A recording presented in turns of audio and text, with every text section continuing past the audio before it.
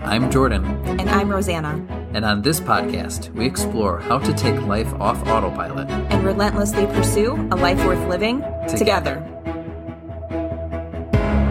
Hello, and welcome to Season 3, Episode 8 of the Relentless Pursuit podcast. The kids are all right. So earlier this week, I was on social media, and a friend of mine from elementary school had posted something, and it was a note from one of her son's teachers kind of praising his artistic ability. And I commented on it, and I said, "Oh, I'm not at all surprised the apple doesn't fall far from the tree. I remember when we were kids that I was always so jealous of your artistic abilities." And so we were going back and forth and just kind of like fondly remembering elementary school and childhood. And I was sharing, I said, there's just this special place in my heart for like all of the friends that we all grew up together. And I said, we all still kind of keep in touch even though we aren't close. And it's just, something I hold, near to my heart. And so all week I've really been just like reminiscing about being a kid and growing up and what that looked like, just playing hide and seek and playing tag on the playground with all of my friends and, hoping that the boy you liked was going to tag you during recess. I remember playing house and with my kitchen center with like my girlfriends and Barbies and all of that. And then as we got older, we even had cousins who lived a few blocks away and just like walking over with my brothers on a summer afternoon and, playing Ghost in the Graveyard in the middle of the day. And, it seemed so easy back then to be a kid, that you can just kind of live life, kind of carefree and just play. But all of the play of our generation seemed like it was like this kid organized play. Mm-hmm. And then when I was thinking about like our kids and how they play and what they're doing, I thought like, what does their time look like? Are they playing the way that they used to, like we used to play? But I feel like I'm always facilitating their play and what they're doing and what their wants. So the nostalgia of your childhood is now you're kind of comparing that to the experience our kids are having. Yeah, and it kind of like led me to this question. Is it harder to be a child now to grow up than it was when we were? Well, define harder, And I also wonder too about like that nostalgia. Like it's a little bit easier to look back and say and remember the good times and say like things were simpler, things were good. I don't know if you would describe it as a child that same way too. Yeah, I don't know, but yeah, it just seemed like life was very carefree. Mm-hmm. And all we did was play. Like it didn't seem like that there were like problems or thing, I wonder what my parents' perspective would be on all of that. That they would just say like, oh yeah, you could just walk down the street to your friend's house and just go and be gone. And It's a little different now. Yeah. So there's no doubt that parenting is different now. And so this is what we'll get into is really like compare some stats and facts just that we've researched about parenting and about kids these days. And your little whippersnappers. Or how many times do we start conversations with the kids? Like when I was your age, now we're starting to sound. Now we sound old. Like our parents who used to say the same thing to us when we rolled our eyes. It's a rite of passage for each generation. But I think so here's one of the things that strikes me though is that there's few things that you do in life that are as important as parenting, but just kind of going with the theme of our podcast, like sometimes you can kind of go on autopilot with that, right? Whether it's just like these day-to-day kind of random decisions or like we think we're doing the right things. And we're all certainly trying our best, but it's pretty rare that I feel like I've actually like looked into it. Like think about how many things we've studied or what we have degrees and certifications in. And as far as parenting goes, it's like, well, we're kind of winging it. So that's why I'm looking forward to this conversation because it is one of many conversations that we'll have about parenting, about this role and just like hitting the pause button and examining, are we doing it right? Are the kids all right? I think the easiest way to answer it is I think the kids will be all right because as parents, I think we worry about, are we doing it right? Are we doing it enough? Are we giving our kids the best things? And I think those are all really big questions with really big expectations. Like we aren't going to solve all the world's problems. We're not going to be able to protect our kids from everything. We're going to miss some things. We're going to misstep. We're going to make mistakes. And I think we all need to know that that's okay. Mm-hmm. But it's learning along the way of how can I do this better and not better based on what somebody else is doing for or with or to their kids, because we have to do what's best for our own kids. Yeah. And so sometimes it's, getting advice from someone that or, someone who is, certified as a professional in this area. Mm-hmm. But how many times have we tried different things until you find what works for you? Yeah.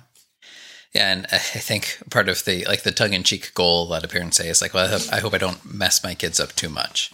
And of course we don't want that. But think about the opposite end of the spectrum. Is there such a thing as giving them the best childhood possible? What does that look like? What's the outcome of that? So we almost need to think about what outcome do we want for our kids. We want them to be happy. We want them to have certain character qualities that no matter what comes their way, they're able to, cope and deal with setbacks and failures and frustrations. Yeah, and be able to thrive, emotionally and financially, and so there's a lot of angles to that. So actually, that's getting into some of my questions that I have for you in a little bit. But first, let me tantalize you with a few things. You've probably heard some of these before. So I looked at parenting, you looked at kids, and we'll kind of compare some of our facts just to get our research going. So I looked at a number of resources here. One particular resource that kind of tied a bunch of these things together was a 2018 article in the New York Times. It's called The Relentlessness of Modern Parenting.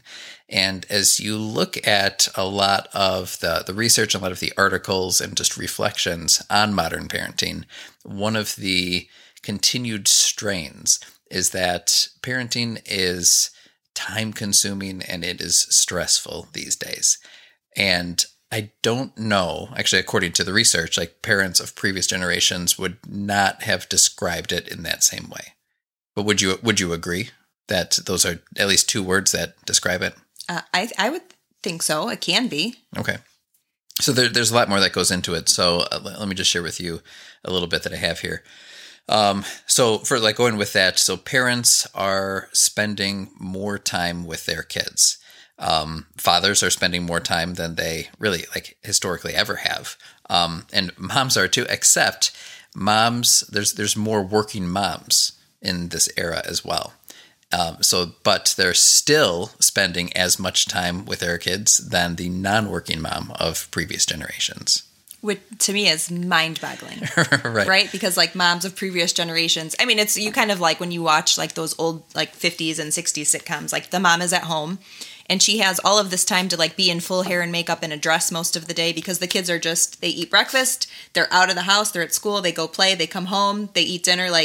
The mom isn't doing all this child rearing. The kids are just out playing and the mom is kind of dialed up and cooking dinner. Yeah. God bless. So, so in a way that, we look at that and that's a positive, as fathers are spending more time with their children. You think about, and maybe this is more of a trope than a reality, but you have the that detached father who works, comes home, just sits in his lazy boy and drinks beer and doesn't have a lot of interactions. That's the way my dad described his grandfather. So we're going way back now, but so a lot of this, though, is tied to economics, because if you look at the scope of how the financial world has changed for families, there's a few dynamics that are really important. First, there's more working moms. Well, why are there more working moms? For a couple of reasons, and no single reason is good or bad, but for one is that, there's kind of been a feminist movement to have more women involved in society, which I think is fantastic. But the other thing that kind of goes along with that is that in a lot of cases, to maintain a standard of living, a middle-class living, you want two working parents.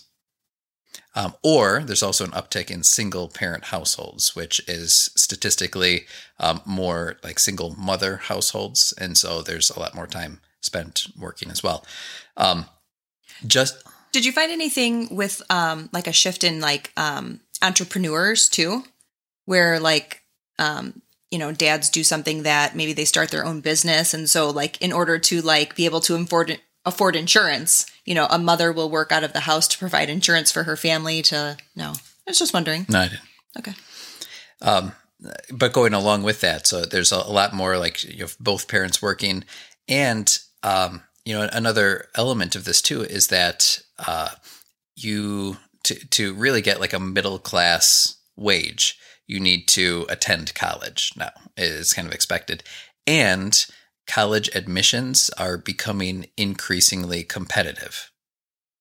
So now that's kind of, as parents, that's what we're recognizing. And there is this a little bit of anxiety, even if we can't name it or attach it to those things. There's anxiety that if we don't put the requisite time and energy and money investing in our kids, then, and this is statistically true as well, they are much less likely to achieve the same or better economic circumstances when they're adults than what they enjoy as a child.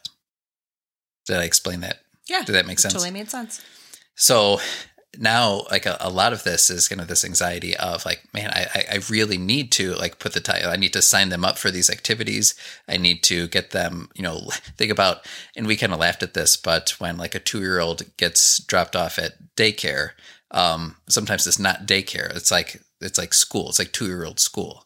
And it's like this fretting over, are they involved in enough enrichment activities, whether it's school at the age of 2, or if it's tutoring or music lessons or travel, baseball or soccer or whatever, so that by the time they get to college, they'll be competitive and get into a good school and then be able to earn the kind of future that we hope that they have. Yeah, And if they don't, then this is culturally what parents are doing.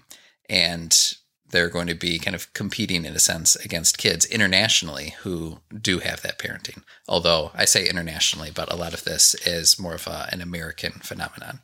Now, the other statistic I'll throw in here too is that it's not just time, and we'll reflect on some of the activities we do with our kids, like time-wise, but it's not just time, but it's also money as well. So if you already have money and you have the flexibility to do these things, then you are more able to pass that advantage on to your children as well. Well, and I wonder too if there's a correlation between, parenting and the time and the like financial obligation we feel that needs to be met with enrolling them in all of these enrichment activities and what that costs and how many kids people are having, right? Like, because long term you're thinking, right, I can't afford to keep that up with 3 kids, 4 kids. All Americans are having fewer children this generation as well. Others, not us apparently. Yeah. But that is realistic too. It's like if I have fewer children, then I'll have more time and money that I can invest in each child. Right. So from their schooling to their athletics to like any kind of inclination that they have, because 2 is way less than 4. Yeah. And so you hear me gripe about that because we have our kids involved in piano. And so just for listeners, like I grew up playing the piano, loved it, trying to pass that experience on to my kids. And from the age of 5, we pay $20 a week for each kid. And now we have 3 kids who are doing that every, so you can do the math. And that on top of the different, they're all involved in like a competitive or athletic activity. So it adds up even at this young age. And actually another statistic that I found was that the amount of money parents spend on their children used to spike when their children are in high school. But now that's actually shifted. And I want to look into this a little bit more because it sounded so like a little too strange to be true. But it spikes now before the age of 6 and after the age of 18. Well, and I can see that because, and I was talking about this with someone earlier this week, that we want our kids to be the best athlete. And so the earlier we sign them up, right, the more we can figure out or train them to be the best of the best so that, or in hopes of them being able to do it like through college and earn a scholarship. And you get the scholarship. And then people laugh because they're like, well, by the time you've put them in these elite training programs from the time that they're 4 until the time that they're 18, you probably could have paid college tuition. So really it's just kind of, when are you paying? Yeah. At the beginning or at the end. Yeah. So one last thing I want to add to this too, because I think this will tie into some of the things you'll share about kids, is that like I said, parents are spending more time with children, but you've heard the term helicopter parenting, where they're in closer proximity to their children. They're playing with their children and supervising their children a great deal more than in previous generations too. So the idea of like just having them out of your sight is uncommon. And it's actually frowned upon because states have passed laws, like basically saying, I think it was called the free range parenting law, like basically saying like, you're not at fault as a parent, or you won't be charged with neglect if your child is out of your sight. Like if your kid is like walking the dog alone around the block and they're not, directly under your arm. Well, and we've talked about this and we've laughed about it because there are certain things like I wouldn't do or let the kids do that you're like, oh, that's fine. I go, well, right, but you might think it's fine. But then you have the kind of judgment of other people surrounding you who are looking at you thinking your kid is too far away from you. You're not supervising. Well, I'll tell this story too. So this was last fall, and we had our 2-year-old. So we were at a soccer game for our oldest. The 2-year-old was with me, and he ended up, and I could see him very clearly because it was this wide open field, but he ended up running away from me to go play on some empty bleachers, to go climb on those. I did not follow him. So I would say I was probably 50 to 75 yards away from him. And I was going to walk over there. Actually, I had the dog with me, so I was doing something with her leash. And the coach who was like running the game literally stopped the game when she noticed that he was over on those bleachers by himself, like looking for the parent. And I even raised my hand. I'm like, I can see him. I'm the dad. And she didn't start the game until I started walking in that direction to be closer to him. And it was like this awkward moment where I'm like, look, I'm very comfortable with what's taking place at this moment. The kid is safe. He's still being supervised, and I'm heading in that direction. But it seemed like there was, I wouldn't say judgment, but like I would say like anxiety. Like an adult she was uncomfortable with this the amount of space between you and your child at a young age. So that's why it's, I think that's so you listeners, you can judge me. But that's the part of parenting that's hard is, everybody has kind of a different style or a different approach to parenting. Some parents have a very short leash on their kids. Even sometimes when we do things with the kids, the amount of space we will put between us and our kids is uncomfortable to my parents, where my parents are more concerned about like their safety because they're, anything could happen. Someone could grab run into them. the streets. Correct. And as parents, we kind of know that our kids know that their boundaries or their limits or what they're allowed to do. And so that's the hard part about parenting is even if you feel like you have it figured out or you feel like what works for you, there's pressure from the outside to do things a certain way. And so to think about things a certain way. You're kind of juggling that, like what I think is best, what is actually best, and what people are saying about what we're doing. So, it can be hard. Actually, can I tell one other short story too? Sure. You might remember this as well. We were at the zoo. This might have been, I don't know if it was Brookfield, maybe it was in St. Louis. No, we were in St. Louis. I remember this completely. And our daughter was 2 years old, and she, I think she insisted on, I don't know. She was throwing a tantrum. She didn't want to move forward. We were all moving forward. Yeah, we were just walking. She didn't want to get in the stroller. She didn't want to be carried, and she didn't want to walk. So at some point as a parent, we're just like, fine, suit yourself. And then you're like, I'm going to walk away. And again, we probably got I would say maybe 10 yards away from her. And well, I said, there's a lot of people here. You're going to make a lot of people uncomfortable if you walk away from her right now. Oh, she was, and you insisted. You're like, nope, this is what we're going to do. You just, and then they get worried, and then they follow you and comply. Come on, don't leave me hanging here, parents. Nothing like the act of coercion with your 2-year-old. Right. Yeah. So you get into that battle, but then, I would say 3 or 4 women, just see her in what she looks alone, even though she's crying. Yeah. They're like, are you by yourself? Are you okay? And then I really walk back at that point. I'm like, I'm her dad, and they just the looks that I got from them. In my mind, I'm like, yeah, sure, take her side. But and I got my "told you so" right in there. Exactly.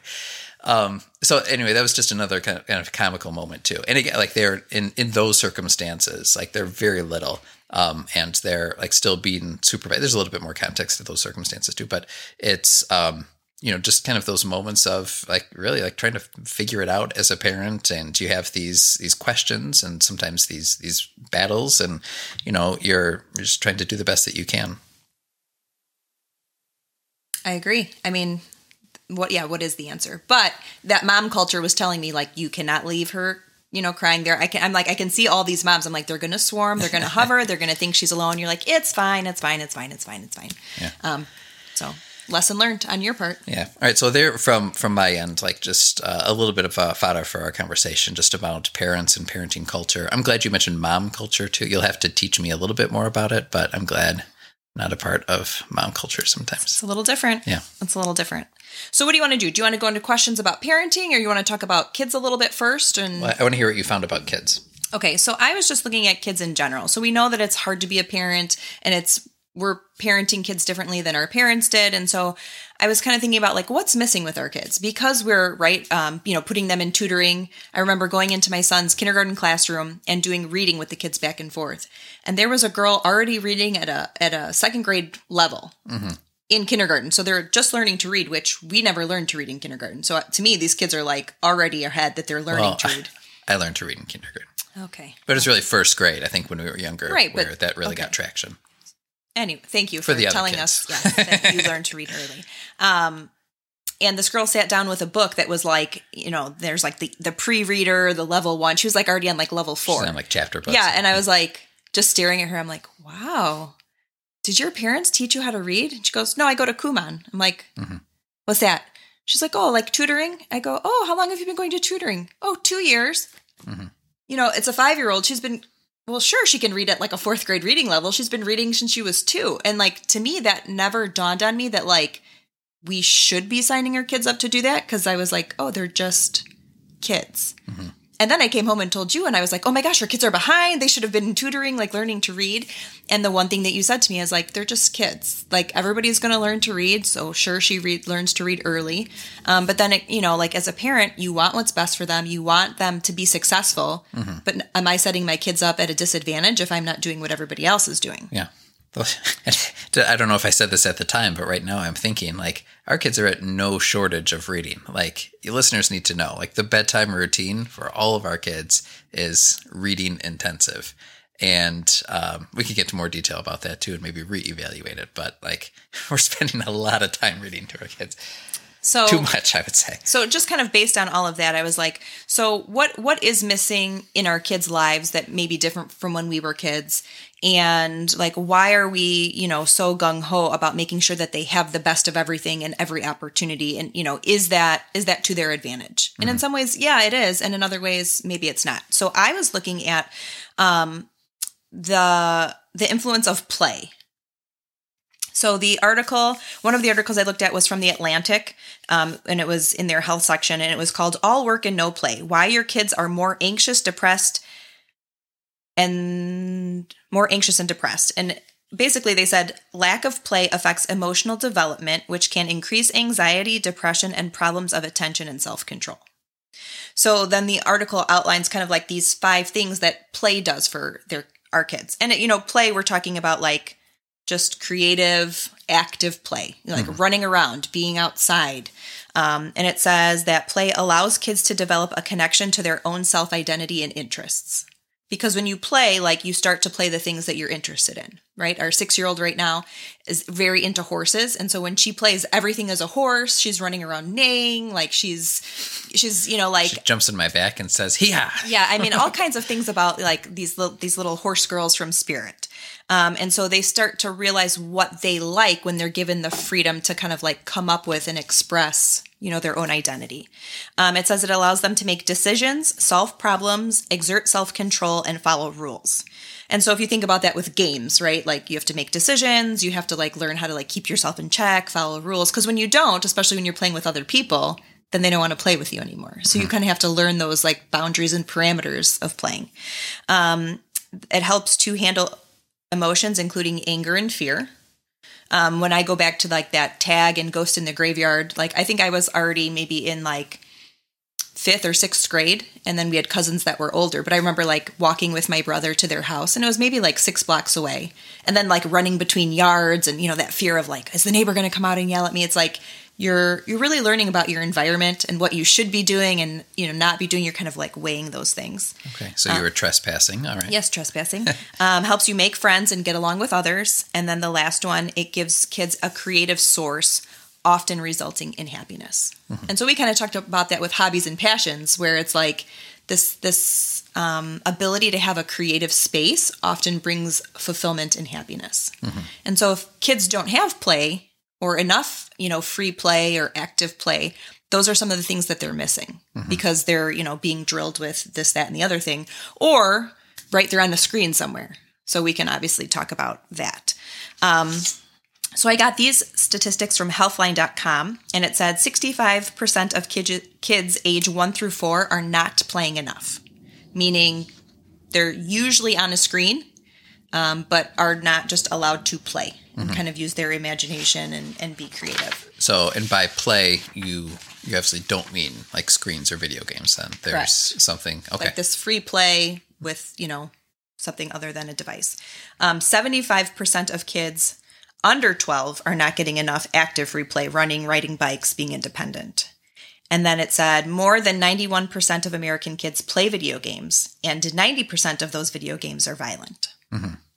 So even just looking at when they are given a screen, what are they doing on those screens? And like what influence does like violence have on the way that they act and interact with others? Yeah. I mean, so there's a lot there. So, one of my biggest questions is like, do our kids know how to play? Well, yeah. But I mean, here's what I noticed. I noticed a couple of things that influence that. For one, there's obviously like this past year, like the pandemic had like changed the scope of play. They weren't going to school. They didn't have recess. We couldn't go to the pool. So a lot of usual sources of play were limited to some extent.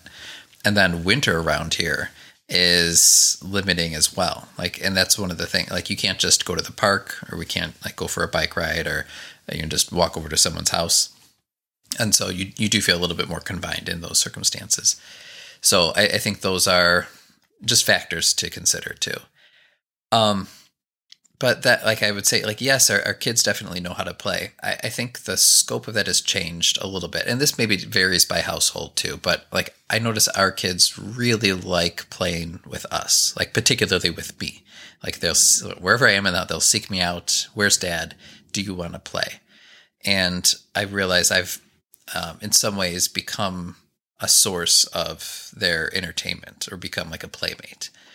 So, and I think that's a good thing to some extent. And I love being able to be like, yeah, let's get included in your fun. And I still they'll ask 50 times a day. I'll tell them no, like 49 of those times. But, they keep asking, and eventually there's kind of this opportunity that we can do something that's fun together. I also noticed that and I was reading about this too, how toys that are made are not, they don't allow the same kind of imaginative free play that items did in previous generations. Toys are made like with very specific functions and features, and it can often inhibit imagination. So, I mean, you go way back, and a lot of kids would just like find stuff in the yard. And actually, I really like this. I don't know what your feelings are about it, but when they're just like digging in dirt and playing with sticks that they find, like a stick becomes a gun, or it's a staff, or it's a bow, a wand. Yeah, right. And so that's genuine imagination instead of having like the actual item itself. So, and I still think having toys is good as well, but you almost want like playing kind of like dynamic toys that become tools for the imagination. So that's why like a lot of toys we get, I'm like, let's not open this. Or if it's a gift that they get, like let's not open this, because it comes with like all these specific functions and features, and it can like, how do you even use it? Because it plays for you in a sense. Now the other thing too is that the number of toys I found becomes inhibitive as well. So we've talked about, actually, I don't know if we've talked about the paradox of choice on this podcast before, but it is, it's a book that I'll include in the show notes too, but it is kind of this idea that the more options you have, then the more dissatisfying making any choice becomes. So just think about when you go to a restaurant and you have like this huge menu and everything on it looks good. Well, making a choice becomes stressful because you're not thinking about what you're going to enjoy from the menu. You're thinking about all the things you're going to miss out. And the same thing is true in a slightly different dynamic with your toys, where you begin to have so many that they lose meaning and they lose value. And now we have, our kid yesterday tried to pull something off the shelf, and like this box with some pieces in it like fell down, just because our kids' closets are overflowing with toys, most of which are unused. It's so funny what you think overflowing is, because and like, okay, this is, the comparison game. Compared to a lot of people I know, our kids have probably 1/16 of what they have. And so maybe it's a lot for us, but what's a lot for us isn't a lot for somebody else. And so that's why moms do that thing where they like have a bunch of toys out and then they like pack those away and then they bring out some new toys, where it's like you're trying to limit those options. You're trying to like, so that there's not so much to choose from, but it's, easier to like find something or to be drawn to something because there are not too many choices. Yeah. But I mean, you go back several generations and it used to really only be like the richest kids who had just piles of unused toys. Now, I feel like that's a little bit more common. And I don't want to speak for every household, but it's certainly true in ours, where our kids, how often do they say, like, I'm bored? And we start listing, well, you could do this, or you could do this, or you could do this. And we name every toy they have. And, there's just in that listing, I feel like, why do you have so much and are still dissatisfied? I don't think it's the kid's fault. Yeah, I mean, that's one way to look at it. So the kids do know how to play, but maybe the question is, as parents, like, are we encouraging them to play in a creative way that isn't reliant on screens and isn't reliant on toys, right? Like, maybe our generation as parents' problem is that we're trying to make them happy all the time. And so we give them so many choices, thinking that more choices is going to make them happy, that more choices is going to make them more engaged.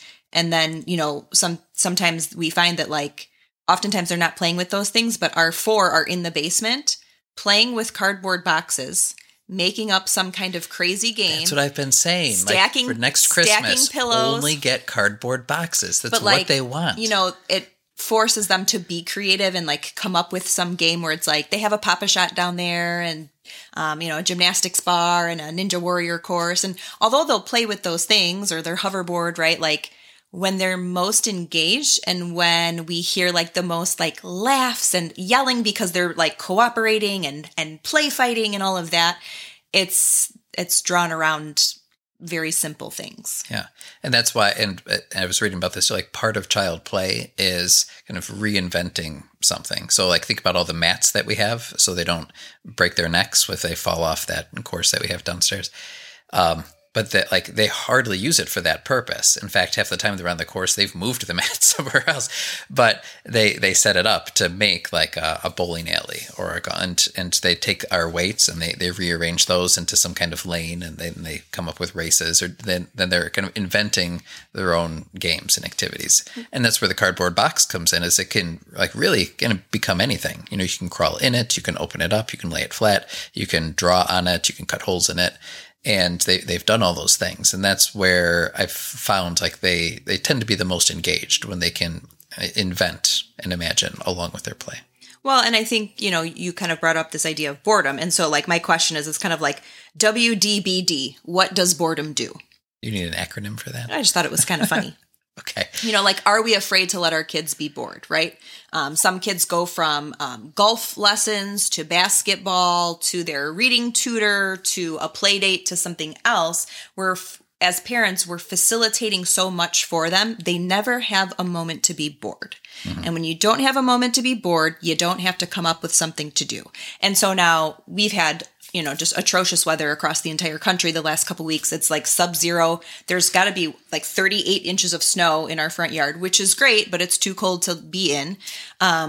And, the kids are like, what should I do? And, mm-hmm. we Dad, list. can you play with me? We list all the things that they can do. Can I go on video, guys? Yes, it's a time. Right. So you're trying to keep them off screens. And, as a parent, it's easy to put them on a screen, right? Like right now, we're recording. Yes, this podcast has been brought to you by multiple screens for every child. Children, so they stay quiet. So, they serve a purpose, but when we as parents, like our default become put them on a screen or let them be on a screen because they're not complaining, they're not whining, they're not bored, but is that what's best for them? And so as parents, it's like this, we don't want to be bothered because our lives are so important. And our children are so important to us, yet and parents are very busy as well.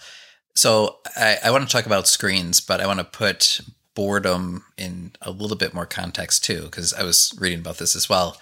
And it kind of goes along with other kinds of emotions or experiences that children can have. So I'll lump anxiety in there with it too.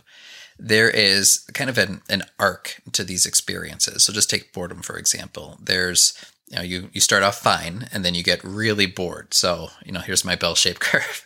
You get really bored. And then that boredom declines when you kind of figure out your own circumstance. And we've seen that with our kids. I'm bored. Why don't you go to your room, go find something to do? And then there's a lot of like discomfort and anger. Angst, yeah. And then 5 minutes later, they've found something to do and they're actually entertaining themselves. This happens with anxiety as well, where if you're like feeling nervous or uncomfortable about something, again, like those thoughts and feelings increase. But and I'm just talking about like a typical like childhood experience, you're able to kind of sort through that and bring yourself back down. Well, at the height of those curves, when children are experiencing either the most boredom or the most anxiety or just fill in the blank, that's when parents intervene. And so that denouement of that bell-shaped curve becomes interrupted, and kids lose the ability to kind of resolve their own emotions. Now, do you think that is like, I don't want to say a parenting problem, but a problem that we have as parents because we think we are supposed to help them solve all their problems, not allow them to have discomfort or feel discomfort. We feel like we're doing them a favor by solving that problem for them, that they never get. And of course, like we love our kids, like we want them to be happy. And if I can give you a shortcut to that, then sure. So, so then really what we have to look at is like, are we trying to solve all of our kids' problems for them? And when we do that, what disservice are we doing to them when they don't have to figure it out themselves? Mm-hmm. And what you were talking about kind of like with that little bit of anxiety, discomfort, and then like figuring it out reminds me of, the conversations earlier this season that we've had about self-care, where it's like kind of like the same thing where sometimes we need time to kind of like step back and like listen to our own like internal monologue and like, okay, what's right for me? What do I need at this moment? And kind of like, it's the same thing, solve that problem for ourselves, but also kind of like I had said with, kids in play, it allows them to like develop a connection to their self-identity and their own interests, like that they have to be the facilitator of that we can't always do that for them. Right. Yeah. So it's almost like, trying to take a shortcut that ends up, cutting out what you're really trying to accomplish. And so, there's a lot of things we have to learn even as adults, like just how to cope with certain things. And then this is getting back to screens, but I would say all other kinds of like digital entertainment in a sense. Like it's a very noisy world as well, right? Because we have our screens, we have video games, we have things we can watch, we have things we can listen to, and it's portable, it's customizable. But what a lot of those things do is it's giving us, even as adults, like an excuse to tune our own thoughts out. And I think that becomes detrimental when we kind of forget the sound of our own voice, of our own inner monologue. And so, especially for children who first need to develop that, I'm concerned about our kids and to what extent they are developing that, to what extent we're helicoptering in ways that are kind of productive. Well, I just finished the book Untamed by Glennon Doyle, and she was talking about her high school age son who she said, seemed to be living on his phone. And she kind of coined it as this term. She said, our kids are living among us, where they're kind of like that popular game. Like that popular game. You guys haven't played Among Us. You should check it out. But it's all the rage. That they are on their screens, they are finding it an easier place to exist on their screens, a place easier than their own minds and in their own bodies. Because when they're on their screens, right, they're just kind of mindlessly scrolling. They're kind of even numb to what's going on around them in their own home. Mm-hmm. They're just not present. Mm-hmm. They're there in body, but like their mind is in this other world. They exist somewhere else, but they're not existing like in the here and in the now. Yeah. Well, I mean, you and I have said the same thing too. Like we want to be distanced from our phones so we can be here and now. Right. So it's a portal to being somewhere and even someone else. And again, we did a lot of reading for this. I was reading about like teenagers more so, fewer of them are dating, fewer of them are getting together like socially, fewer of them are even driving before the age of, or it used to be a rite of passage, like your 16th birthday, like you go and get your driver's license or somewhere around there. A few of them are learning to drive by that age as well. So there's like certain things that used to be like these norms that have been replaced, and allegedly because of the emergence of digital prominence. And I've never made that connection, but like I've heard that more and more. It's like, oh yeah, and I know that there's more stipulations with driving now and how many hours and who can be in the car. But I remember like at 16, everyone around here, you got your license, you were out, like you were with people, and now because you can be with people without being with them, kids are withdrawn, a little more withdrawn, that they don't have to be with others. Yeah. That's a scary place to be. Okay. All right. I'm getting depressed during this conversation because there's obviously a lot of challenges, a lot to keep in mind. And like I said, we're definitely, there's no shortage of parenting advice or, psychiatrists or, psychologists offering different takes on what's best for kids. And I have questions. I feel like we've been talking a lot just about kind of the scope of things. Like where do you want to go next? Should we kind of talk through some of the questions that we have for one another? Do you want to get to some of our proposals? We're going to end the episode with some ideas of maybe what we can do as parents just a little bit better. But what do you think? I have two questions that I think maybe would be good to address. And I mean, we can go into proposals. I mean, who cares how long the episode is, right? Okay. Let's just do it. Do our kids need to have the best of everything? And does having the best of everything make the best people? Well, what do you mean by the best of everything? I mean, there are so many levels you can start with this. Do our kids need to have the best shoes? Do our kids need to go to the best schools? Do our kids need to be on the best teams? Mm-hmm. Insert whatever you want there. Do they need to have the best phones, the best car, the best of everything to be good people? Well, as parents, no. Well, you're listing different things there. So there's the materials, like the best shoes or the best. You said phones. So no, I think the obvious answer to that is no. They don't have to have the best of those. But then you mentioned the best schools as well. I'm like, well, that's a little bit more immaterial, right? Their educations and there's intrinsic value in that. So maybe let's pick. Maybe we should try to provide the best to them, but in certain areas. Well, I'm just wondering. I mean, if they ask for the latest iPhone, I tell them to go fly a kite. I'm not going to buy that for them. But even just we're even as parents, oh, my kid needs to go to preschool at this school. If your kid is loved and supported and is taught, are they not going to thrive? I get a little anxious just thinking about that. If I can provide. I don't know. I mean, better than somebody else. The anxiety is that they will fall behind their community of peers.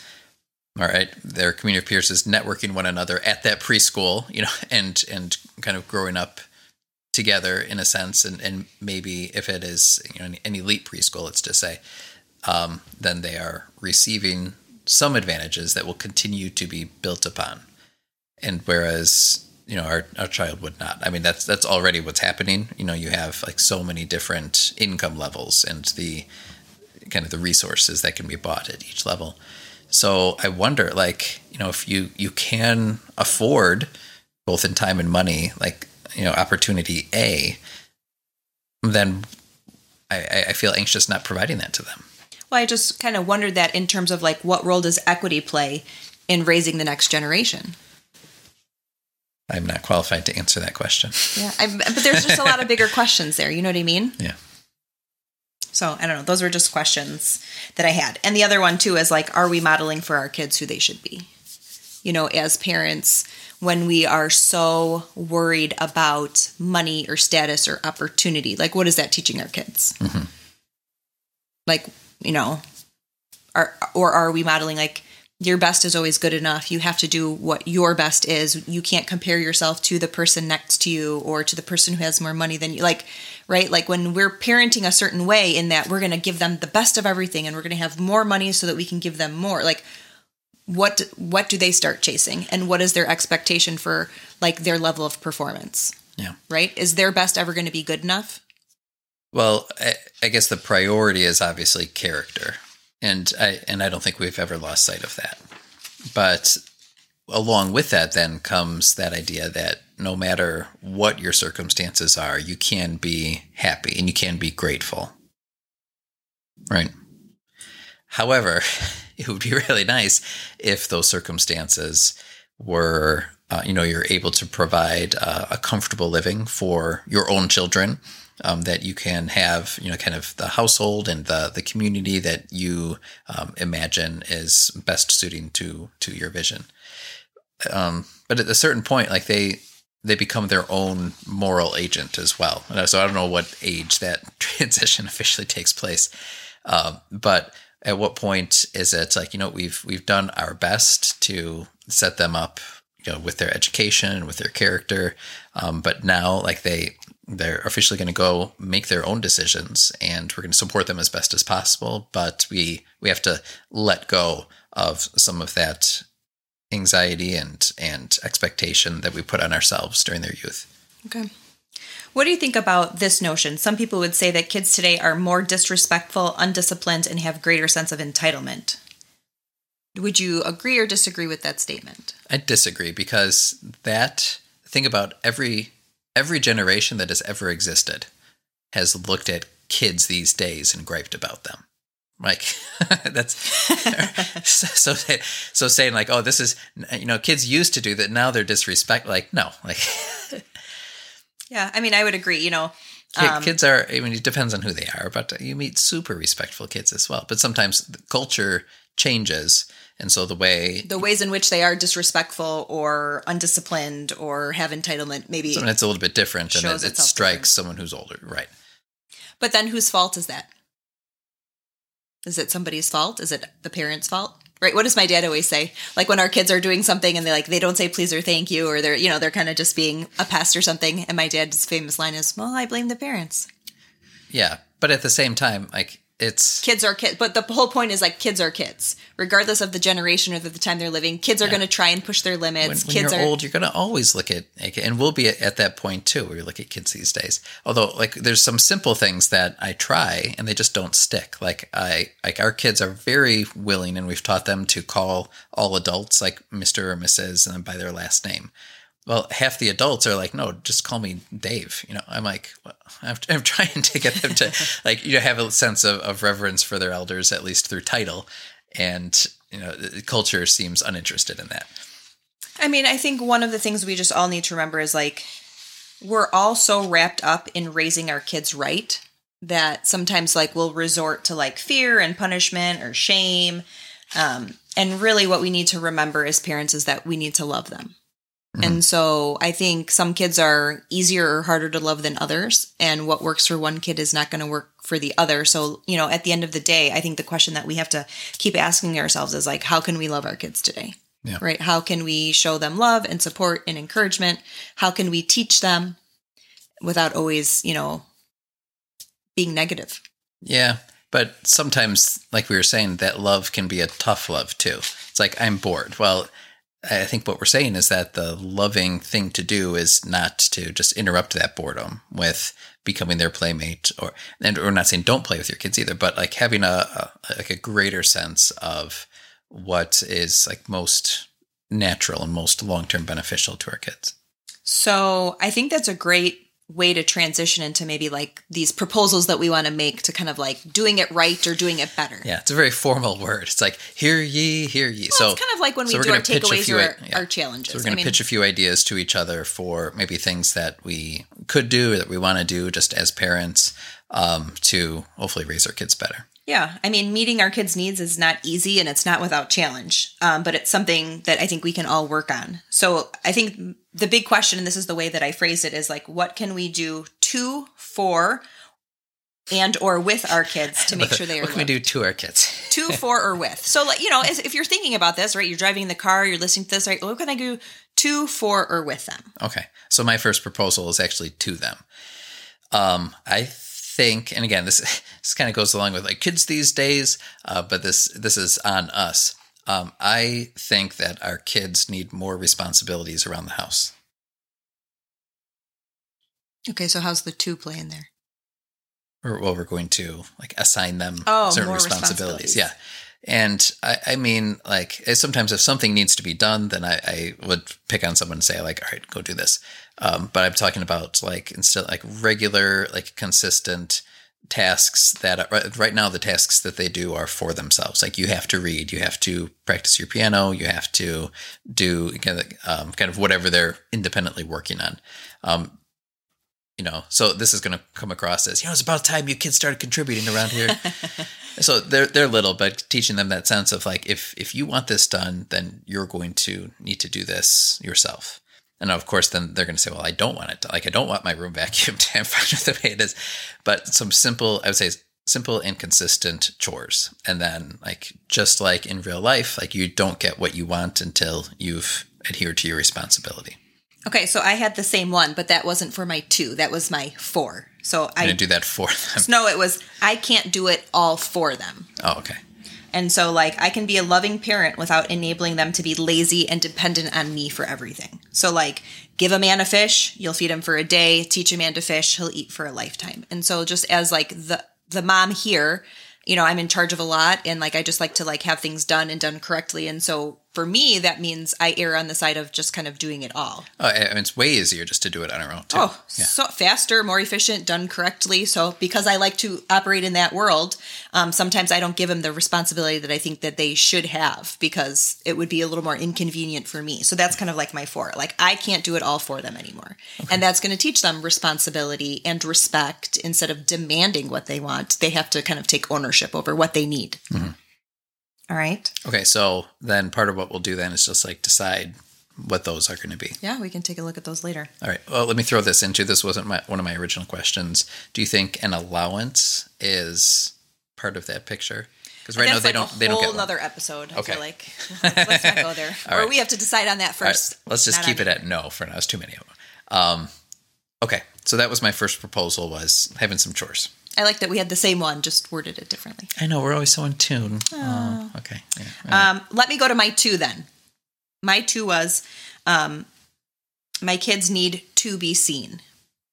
And so I meant this in terms of like, am I looking at my kids or am I looking past them? Like, am I worried about their unbrushed hair, or like, like you worry about your kids, but you're not like necessarily like, looking. I mean, that's nice, but again, like it's so much pressure on yourself to be like, you should be worried about their unbrushed hair. Like that's part of like.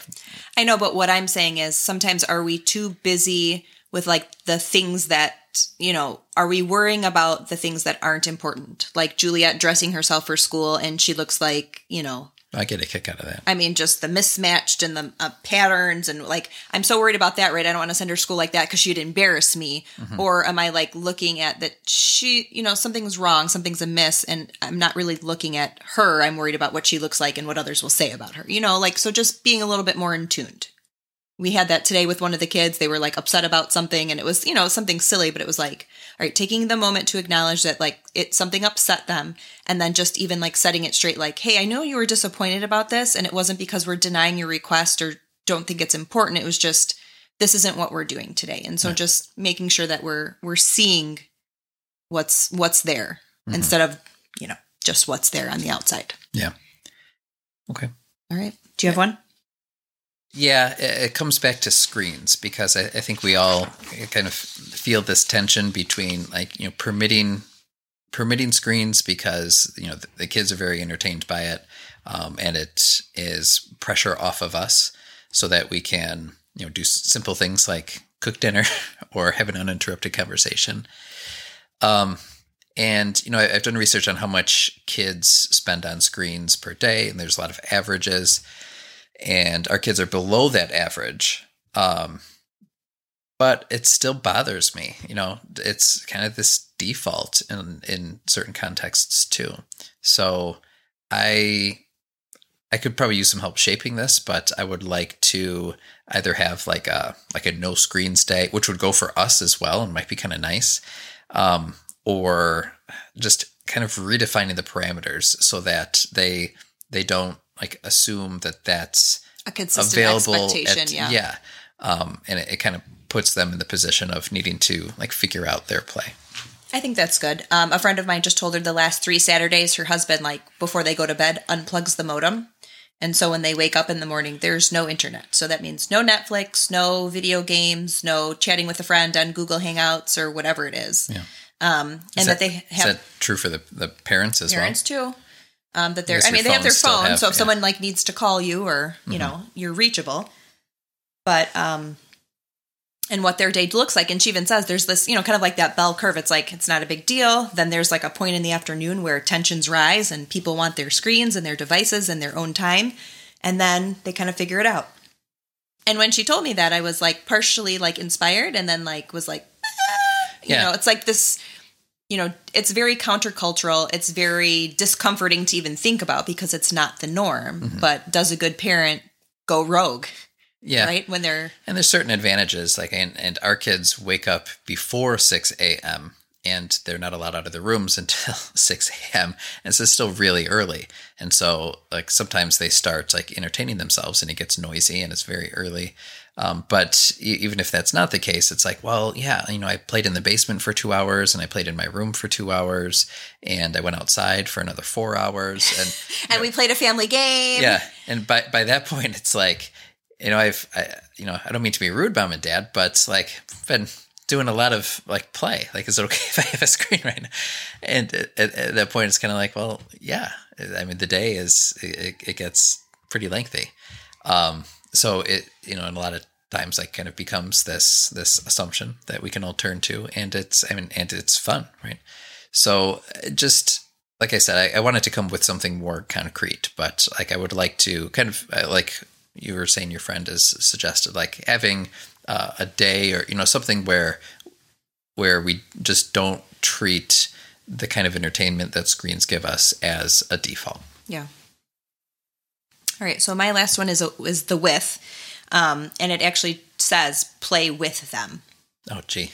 But okay. in this context, like culturally, we've received the message that we have to play with our kids all the time, right? That like I have to stop what I'm doing all day, every day. Like, oh, I'm in the middle of cooking dinner. I'm going to stop now and do a puzzle with my 2-year-old. Or like I'm working from home, but you know someone wants to to paint with me, and I have to stop. And I think that we have to kind of like let that go because that's not healthy and it's not practical. Like we still have houses to run. We still have careers and jobs and other obligations. So we can't play with them all day, all of the time. So we have to like take the pressure off of trying to be our kids' entertainment for 99% of the day. But we do have to give in and play with them and interact with them and engage with them at some point. And so that should be kind of freeing in that, like, whether it's a designated time or like a designated activity that the family is all together, that's part of the plan. All right. So do you have anything else that you want to add to the list of proposals? No. I guess my last takeaway is just, the simple observation that parenting is important, and we should continue to think into dialogue about it. But we could take the pressure off of ourselves in the sense that there's no script. There's a lot of advice out there, and a lot of different ways of doing things, all like with love behind it and with these intents behind it. So I think we have to be intentional about our parenting, but be aware of some of the sources of maybe the anxieties and the fears and the types of motivations that are driving our behaviors, and being able to, despite those things, still make the best decisions for our kids that we can. Yeah, and I think a lot of it has to do with modeling. What do they see us doing as a part of our plan, as a part of our habits? When they see those things, they become like normalize them. And so, having hobbies, having interests, not always being on screens, doing our best. I think those are all good things. And if our kids see us doing those things, then it's easier for them to follow suit. Mm-hmm. And so parenting is hard, and it's easy for an outsider to say you're doing it right or you're doing it wrong, or give you advice when they don't know really like the dispositions of your children's or the dynamic in your family. And so like, let people give you advice, take it in, and with a grain of salt, and figure out what part of that is real and works for you. And then when you don't know, even just being honest about not knowing and kind of be in search of, what that next thing is for you to make it make more sense and to do your best. Yeah. Is this the first episode we've dedicated entirely to kids? I think so. Okay. I know they come up in most of the conversations. They do. All right. So probably not the last that we'll spend time talking specifically about parenting or about children, but we do hope that you've enjoyed this conversation. And, certainly, as we'll continue to just explore and to share thoughts, we look forward to just learning from you parents who are out there as well about what's working for you. Yeah, so feel free to share, what works for you, what you're trying, what hasn't worked, because we'd love to hear about it. Absolutely. All right. Thanks for listening so much today. See you next week. Bye-bye. Thanks so much for listening to today's show. We hope you will use this conversation as a starting point for your own. We hope you're encouraged to think and act more intentionally. If you want to learn more, you can visit our website, therelentlesspursuitpodcast.com, where you can find notes on today's show, plus additional blog posts, and you can subscribe to our free members list. Please subscribe, leave a review, and share with your friends. Facebook and Instagram are two great places to connect with us for daily doses of our quotable quotes, behind the scenes, and real-time photos, videos, and challenges. Until next time, let us know how you are taking life off autopilot and relentlessly pursuing what matters.